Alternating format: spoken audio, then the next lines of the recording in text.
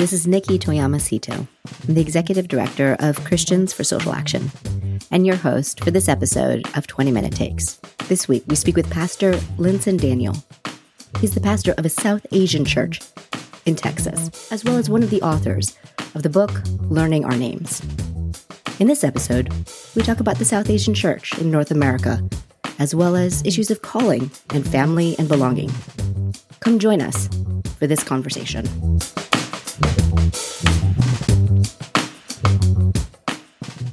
Linson Daniel, thank you so much for joining us here on 20 Minute Takes. Yeah, thanks for having me, Nikki. You know, I have to admit that our production team was just a little bit confused when you came into the room because we thought we had booked Linson Thomas and then come to find that actually Linson Daniel shows up. So I understand that there's something of a story behind your name. Do you mind sharing that with us? Oh, yeah, that's hilarious. Yeah, so a little bit about my name.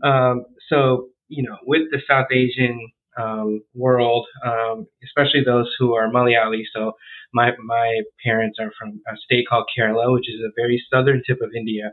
One of the most common things is you take on your dad's first name as your last name. So it's very common. So my dad's first name is Thomas, and his dad's name was Daniel. So he was Thomas Daniel. And then so when I was born, they named me. You know, it was normal. So I was born here in the United States. They don't know what the culture is in the United States. So he named me Linson Thomas. And then I'm in school in kindergarten or whatever. And, I think it was like bring your parents to school day. And so they have their full name. So my dad has Thomas Daniel. My mom has Lily Thomas. And so it's also true once you get married, you take the first name as your last name. And there I am, Linson Thomas. And one of my friends says, "Oh, were your parents like divorced or are you adopted?" And I was like, "What are you?" And then as a conservative South Asian child, I was like, "What are you talking about? Like, where'd you get that idea from?" And I realized, it was because of our last name. So I quickly told my parents. They didn't know what was going on. My parents were like freaking out. So we literally went to the court, I want to say within like a week, and got my mom's name and my name changed. So I went from being Linson Thomas to taking on my dad's actual last name, Daniel, and I became Linson Thomas Daniel. And so, yeah, that was kind of it was probably a cultural shock moment for my parents. And I remember my dad calling all his brothers and sisters. Did you know what they do here in the U.S.? Hurry up and change your last. Oh man, it was so funny. Yeah. My name's got all kinds of wild stories connected. It's the hazards of back to school night for a kindergartner. Who would have known? There I was. Court action. Wow. That's amazing. So I understand that you're a pastor at a South Asian church in Texas. And can you tell me when you started pastoring that church? Oh my goodness. I started on March of 2020, a week and a half or so before the pandemic hit. So it was a really funny running joke. They installed me as a pastor, and then the next week nobody came back. So it was a wild season. So I've been a local church pastor here at this church, this South Asian church, for about 2.5 years, and a lot of it has been during the pandemic. So yeah. And can you say a bit about what it's like to be pastoring during the pandemic? What it's been like to be pastoring an ethnic enclave church in this time? There are all kinds of stereotypes, about what it means to pastor an ethnic church, and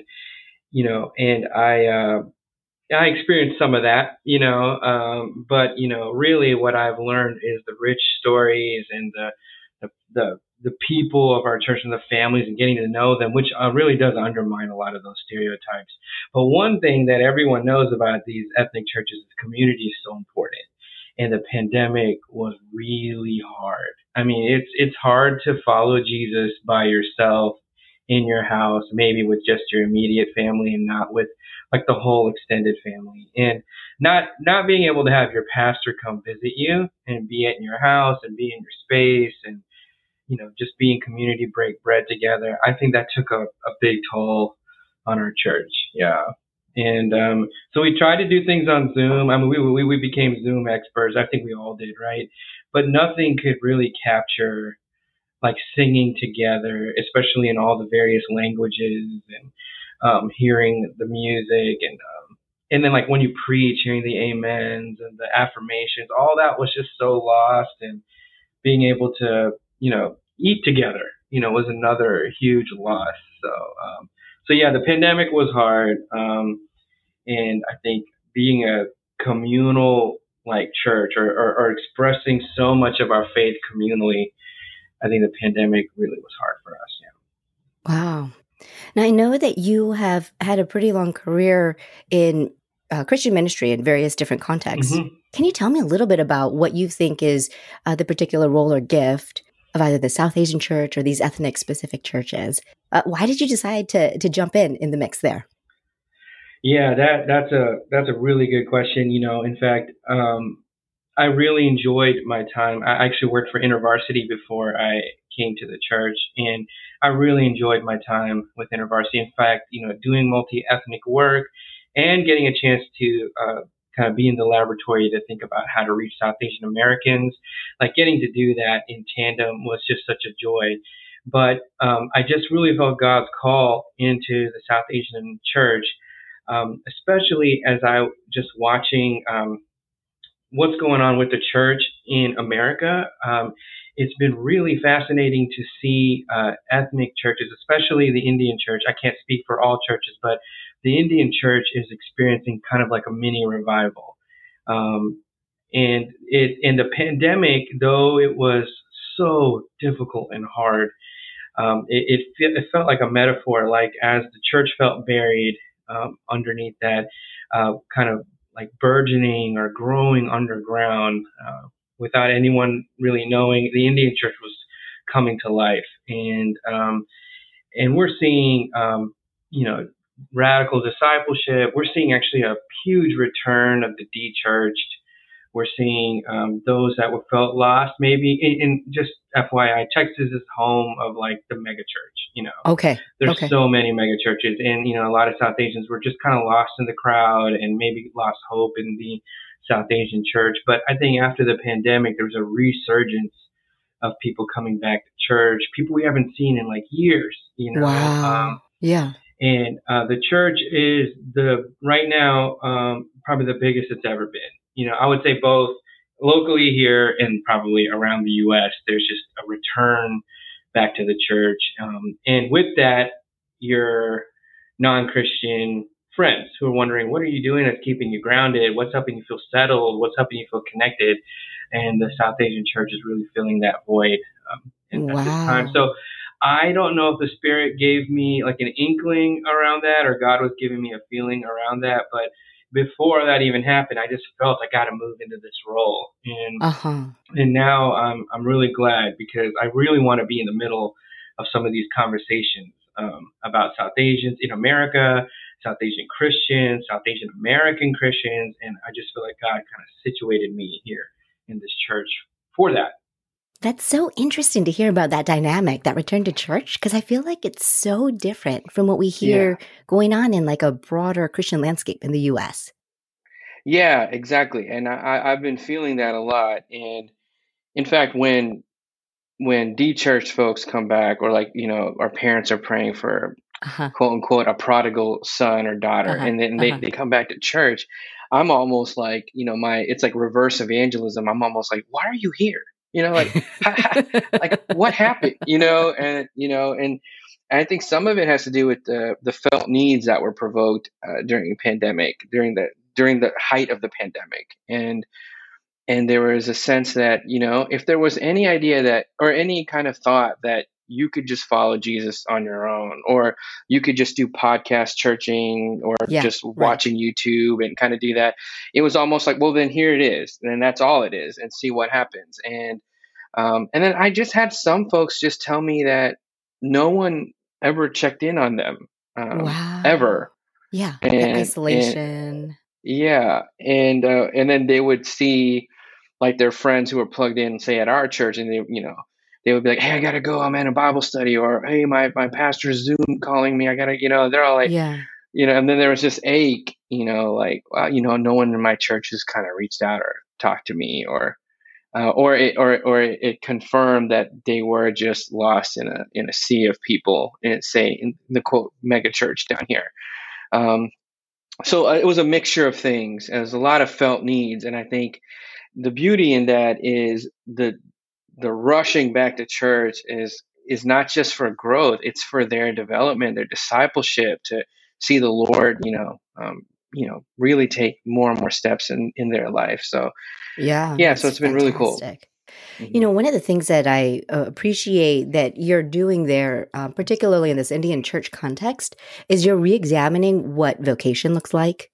And I think too of some of the Asian American experience with related to like ambition and that sort of a thing. Can you tell us a little bit of both your story, but also some of the things that you're discovering that your Indian church context is informing how you think about Hmm. vocation? Yeah, I mean, kind of in the background of that question, and many of your listeners may or may not know this, but immigration is like a huge part of the Asian American story, and my parents immigrated due to the 1965, Hart-Celler law. They were able to come to the country because they spoke in English and they were professionals, and that drove like a desire for like success in the country, at least in the Indian American um, point of view, and you can see that everywhere. You can see it all, whether you're Christian or non-Christian. You could just kind of see that, and so that's also seeped into the Indian American church, and I would say, for the most part, even a sense of ambition and success is connected to even like God looking down in favor of you, or Uh-huh. Oh, like I if see. you It's a walk more, connected. yeah. Uh-huh. And Yeah. so I think with my story, when I felt called to join InterVarsity staff, I was doing exactly what I think an Indian American is supposed to do. Do well in Okay. school, get Yeah. into college, and Yeah. I chose engineering, Oh, and nicely done. Nicely I done. know, thank you. See, yeah, Uh-huh. I tried to do well in the spelling bee, but didn't get far. No. Are you Yeah, joking I or know. did you really? I did. I'm not kidding. Yeah. So, but much to my parents' chagrin, I didn't make it far. But anyways, all that to say, after I kind of radically met the Lord and realized that my gift sets intersected with a sense of vocational ministry, right? I remember telling my parents I wanted to kind of switch out of engineering, and it Wow. was so hard for them. They Oh, just yeah. could not imagine that I would do anything that would take away from upward mobility and Oh, success. right, right. And it didn't even match the ethos of the church to consider anything downward, in their minds. Um, and the thing that's really weird about it, ironically, is they both love Jesus. My grandfather's a pastor, and so there's just like, and in the background, they had always told my brother and I, one of you will probably go into ministry. Is that So right? we've heard that our whole life, and now here I Yes. am at the crossroads. I think that's me. I'm going to go into ministry, and there were so many idols and so many opinions and Uh-huh. maybe even theology that shaped Yeah. all of that, Yeah. And Yeah. so since they said no, I was obedient to them and not to the Uh-huh. call. Uh-huh. And I didn't go into ministry, vocational ministry, Mm-hmm. but then God worked out my parents. There were some Mm-hmm. mountains that needed to be moved, and it was Mm. actually through my parents, after like maybe Mm-hmm. 6 years later, that Mm-hmm. God used my parents and they released me into ministry. Wow. And so they were like, "We're so 6 sorry. years. It took 6 years." Yeah. Yeah. And I enjoyed being an engineer. I'm not gonna lie. That was a really great experience, and I kind of forgot about it. Anyways, all that to say, my because the Lord shaped my parents, my parents were being discipled by my vocational choices, which is, Wow. so, Yes. and so Right. God changed their mind, and then God used them as a mouthpiece to call me back into ministry. Wow. What I didn't realize was, like the same God that had, helped them immigrate to this country, maybe even shape my background in loving the Lord, and even to be an engineer, is the same God's Mm. calling me out of engineering, and they got to be a part of that story. And Mm. I often wondered why I kind of went the long route and did all that. But there's just something about that story that resonates in my current moment. When I speak that story, what I've heard parents now say is, even in our church, like, what, wow, those were 6 years. Like, what would have God done in those 6 years? And I'm like, that's a question that haunts me and my parents always. And now there's something that's, by hearing my story, watching me embodied now as their church pastor, they're like, we don't want that for our kids. Like, we want to talk about those things now. And I think what that's done is slowly shaped vocation. And then the other thing was to not idolize vocational ministry, because some of them are Mm. really Mm-hmm. called to be doctors and engineers, and no matter how Mm-hmm. cliche it might sound, but Mm-hmm. to be a witness, like oftentimes when we meet Hindu and Muslim sisters and brothers in the city, they would rather talk to another doctor than to talk to me. Interesting. Right. Yeah. They'd be like, Yeah. oh, well, I have a Christian cardiologist on my floor. Like, that shouldn't Uh-huh. be a surprise. They'd be like, I Uh-huh. would talk to the cardiologist before I talk to your pastor. Yeah. And Yeah. so, so vocation has started. I mean, it's not there yet. There's so much to unearth in my church, but I think God allowed our family to go through that story, a tough story, Uh-huh. so that it would be helpful to others. Yeah. And contrast that for me a little bit of um our Western understandings of Mm, vocation as usually an individualized call to an individual person and sort of a yes or no kind of a binary. yeah, And I mean, I hear other dynamics in there. Can you tell me a little bit of it's how great. that experience sort of stretched and pressed against some of these sort of cultural assumptions about Yeah. Wow. vocation? Yeah. That's a really great question. I never feel like, as a South Asian American, I can ever make a decision where it's just solely based on myself. There's a chorus of voices, right? Um, Welcomed and unwelcomed, around me, in, Yes. in, in all of these decisions. And what I've had to learn is how to hear the voice of God through some of those voices, and then learn to quiet some of those voices, because it's Yes. not an individual decision ever. Yes. And we've wrestled, even with many of the second generation in our church, we've wrestled through that, and we've learned to see moments like that as a gift, and also to lament the things that are hard about it. And so by doing that, we really embrace that we make communal decisions. So there's nothing, we can't change that reality. It's part of who we are. So the gift is, I'm never going to be really alone. Um, Mm-hmm. we grieve the fact that it might take years before things can really move and change, right? Yeah. And then the other part of the yes no binary is, we live in a lot of maybe. Mm. Like, one of the funniest things that uncles and aunties say at my church is, I'm like, so I'll see you Saturday. And they'll say, yeah, we'll see. And I was like, what is what does that mean? Like, what does it mean? Who's gonna see? Like, me, you, God? I mean, like, what does "will see" mean? It's neither a yes or a no. It's just like a maybe. Like, everything's just a maybe. And then, like, even being called into ministry, like, oh, so your son's going to go to seminary? That's amazing. Ah, yeah, yeah. We'll see. Or God willing. And there's just like a sense of just holding it as long as Yes. we're together, Yeah. and before the Lord, just kind of going through it together. Yeah. And if Yeah. God was going to change it, or God were to speak, or someone else felt something, we would be able to shift together through that. And that is not yes or no. I mean, that's just maybe. together, I mean, that yes, maybe is a whole theological statement in and of itself, right? It's like walking to the world in the yes, Yeah. maybe. And there you go. That's exactly right. No wonder we can remain in that tension. Is the kingdom here? Yes, maybe, and soon. Maybe. all at the same time. I love it.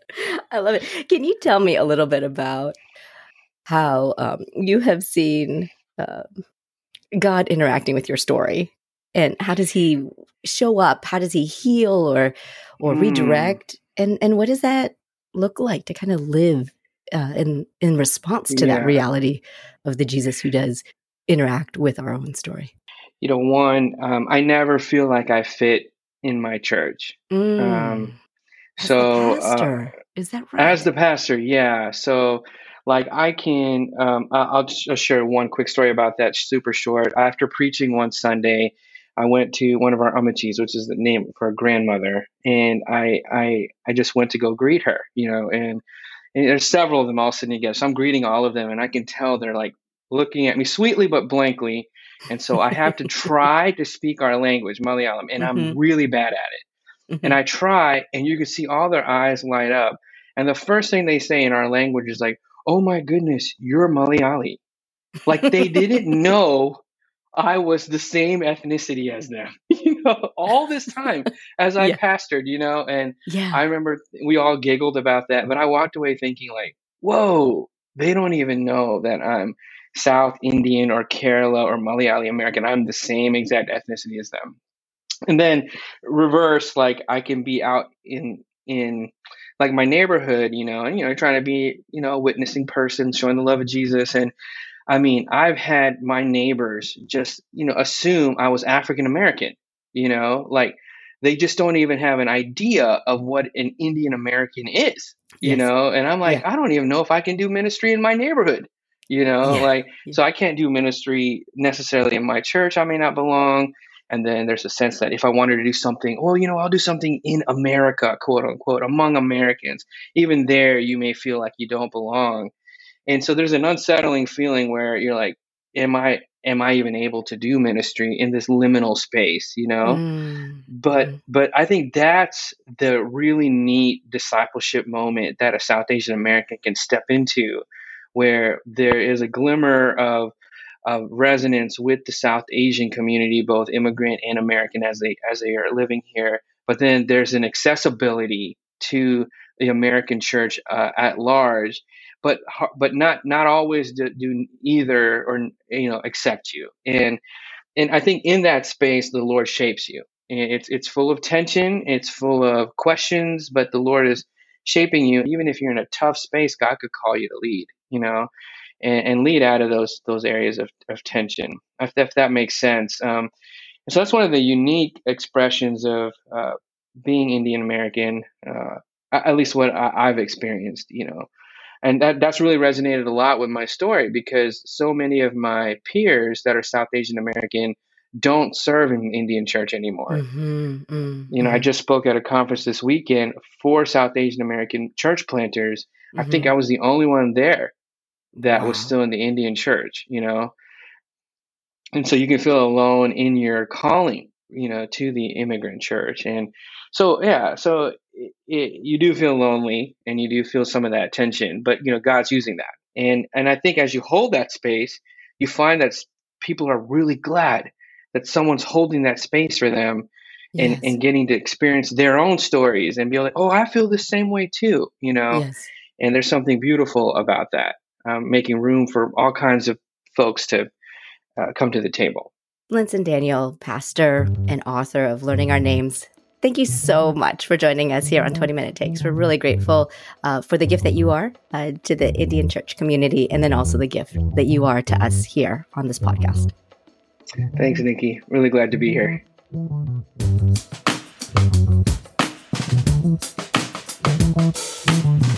20 Minute Takes is a production of Christians for Social Action. We're produced and edited by David DeLeon. I'm your host, Nikki Toyamasito, and the music is done by Andre Henry. You can find us on the web at christiansforsocialaction.org. Give us 5 stars, write a review, and share about the podcast with your friends.